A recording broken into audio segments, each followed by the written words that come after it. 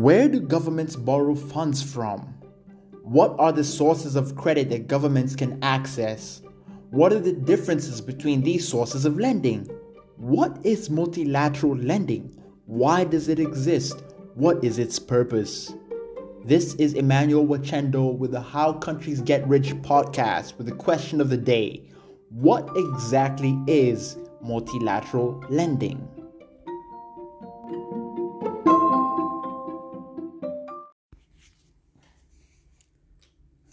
In the market for public debt, a distinction is made between debt denominated in the domestic currency and debt denominated in a foreign currency.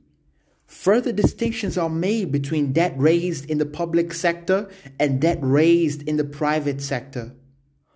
Of public sector debt, a distinction can be made between bilateral debt and multilateral debt. The term bilateral debt refers to loans made by one single government to another government. This loan has one lender and one creditor. The difference between multilateral debt and bilateral debt is that multilateral debt has multiple creditors. The World Bank, the International Monetary Fund, and the litany of regional development banks represent the collection of multilateral lending institutions. Though the International Monetary Fund is a multilateral lender, this institution's primary function is to ensure the stability of the global financial system. Where the IMF intervenes in emergency situations with implications on the global financial system stability, the World Bank and the regional development banks are designed to support economic development efforts over long time periods. The African Development Bank is an example of a regional development bank.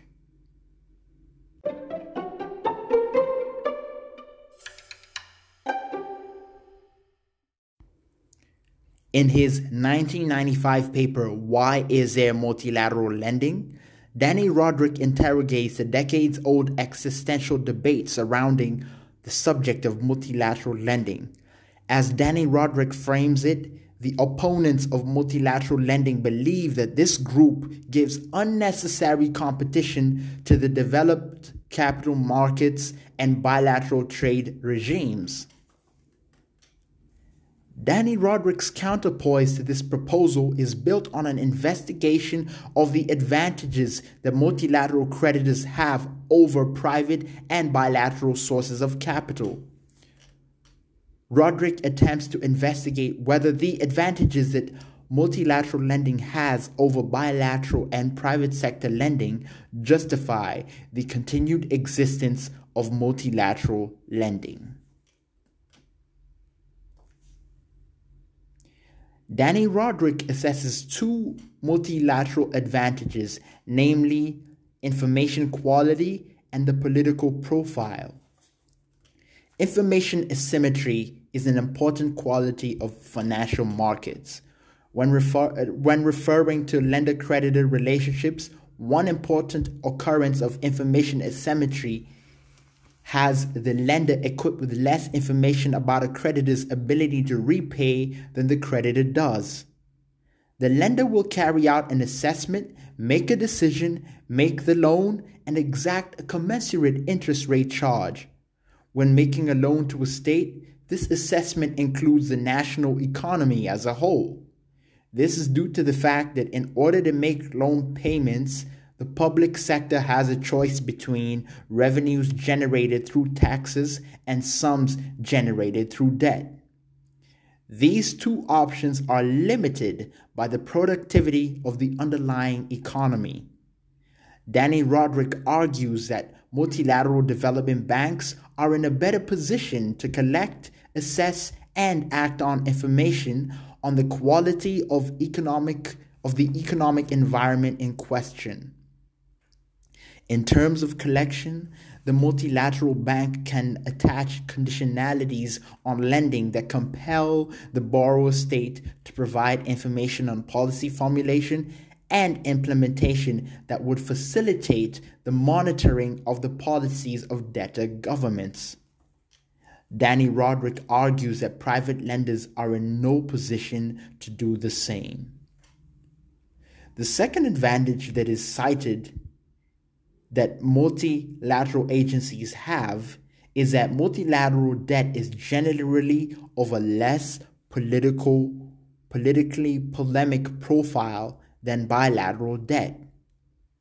Nationals of the debtor states have less of a problem with the seemingly stateless face that the multilateral presents.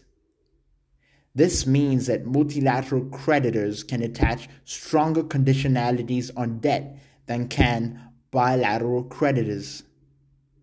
On the other hand, overt insistence on conditionalities by a bilateral or a private lender is easily interpreted as an infringement on the political freedoms of the debtor state. The two advantages of multilateral institutions as identified by Danny Rodrik have less to do with lending than they do with the incentives that their involvement can generate.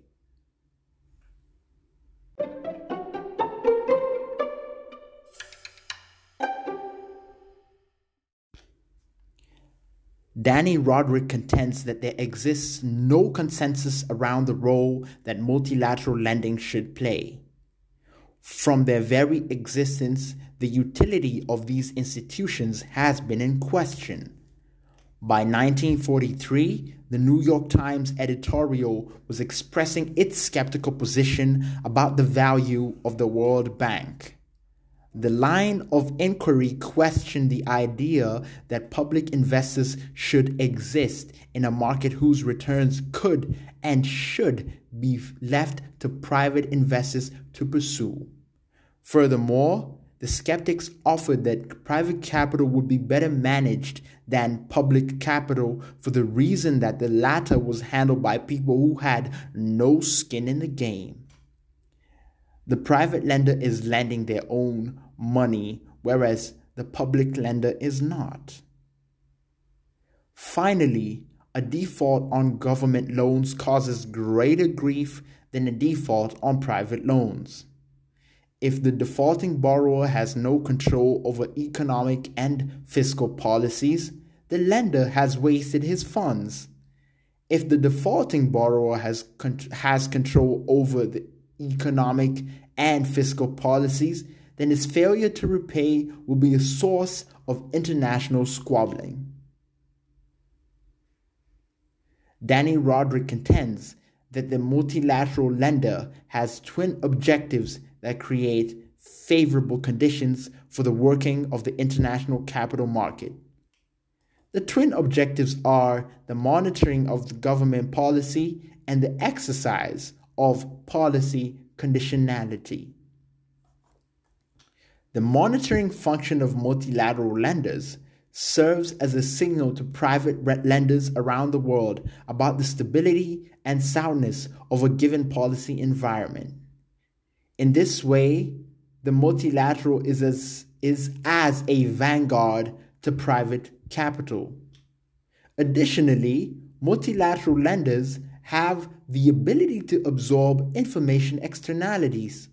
The term information externalities refers to the situation in capital markets whereby information about the solvency of an entity has implications on the solvency of other institutions and sometimes the system as a whole.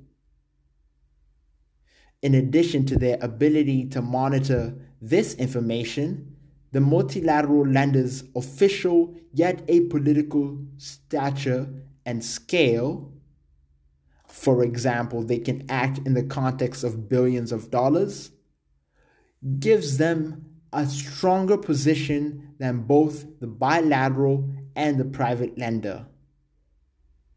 Finally, multilaterals act as both a policy coordinator for small poor nations with few strong backers and as a lender of last resort to distressed nations.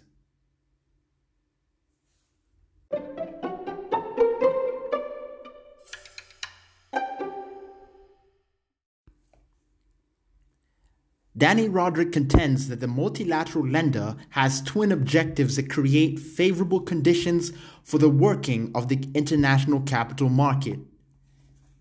The twin objectives are the monitoring of government policy and the exercise of policy conditionality. The monitoring function of multilateral lenders serves as a signal to private lenders around the world about the stability and soundness of a given policy environment. In this way, the multilateral is as a vanguard to private capital. Additionally, multilateral lenders have the ability to absorb information externalities. The term information externality refers to the situation in capital markets whereby information about the solvency of an entity has implications on the solvency of other institutions and sometimes the system as a whole. In addition to their ability to monitor this information, the multilateral lenders' official yet apolitical stature and scale, that is, that they can act in the context of billions of dollars, gives them a stronger position than both the bilateral and the private lender. Finally, multilaterals act as both a policy coordinator for small poor nations with few strong backers and as lenders of last resort to distressed nations. Now, relative to the bilateral lender, the multilateral lender is better placed to pursue these two objectives. This ability rests on the fact that the multilateral lender has a lower political profile than the bilateral lender. The impositions of the World Bank are not easily interpreted as infringements on political sovereignty. On the other hand, the domestic public would have a negative response to information that a bilateral partner was imposing restrictive loan conditions. The exercise of policy conditionality also reduces the chances that a government will create an unfavorable policy environment for foreign private investors after foreign investments have been made. Daniel Rodrik asserts that put together, the two objectives of policy environment monitoring and policy conditionality are more important than the role of playing vanguard to private capital. In his assessment, the signals that multilaterals provide to private capital are secondary to the two objectives discussed. In his work, Daniel Rodrik does not consider that the objectives of economic development and financial sector stability on which multilateral lending is predicated gives it a different impetus than private sector lending. From the state on the receiving end of multilateral credit facilities, this divergence of incentives between public and private sector credit has important implications on the supply and demand of this public good. Despite this, his inquiry into the role that multilateral lenders play in the general credit market makes clear its advantage over both private and bilateral sources of capital. The diplomatic and economic development rationale for the operation of multilateral lenders helps to distinguish the character of loans made to Kenya by the African Development Bank, for example, and those made by bilateral partners like France or China.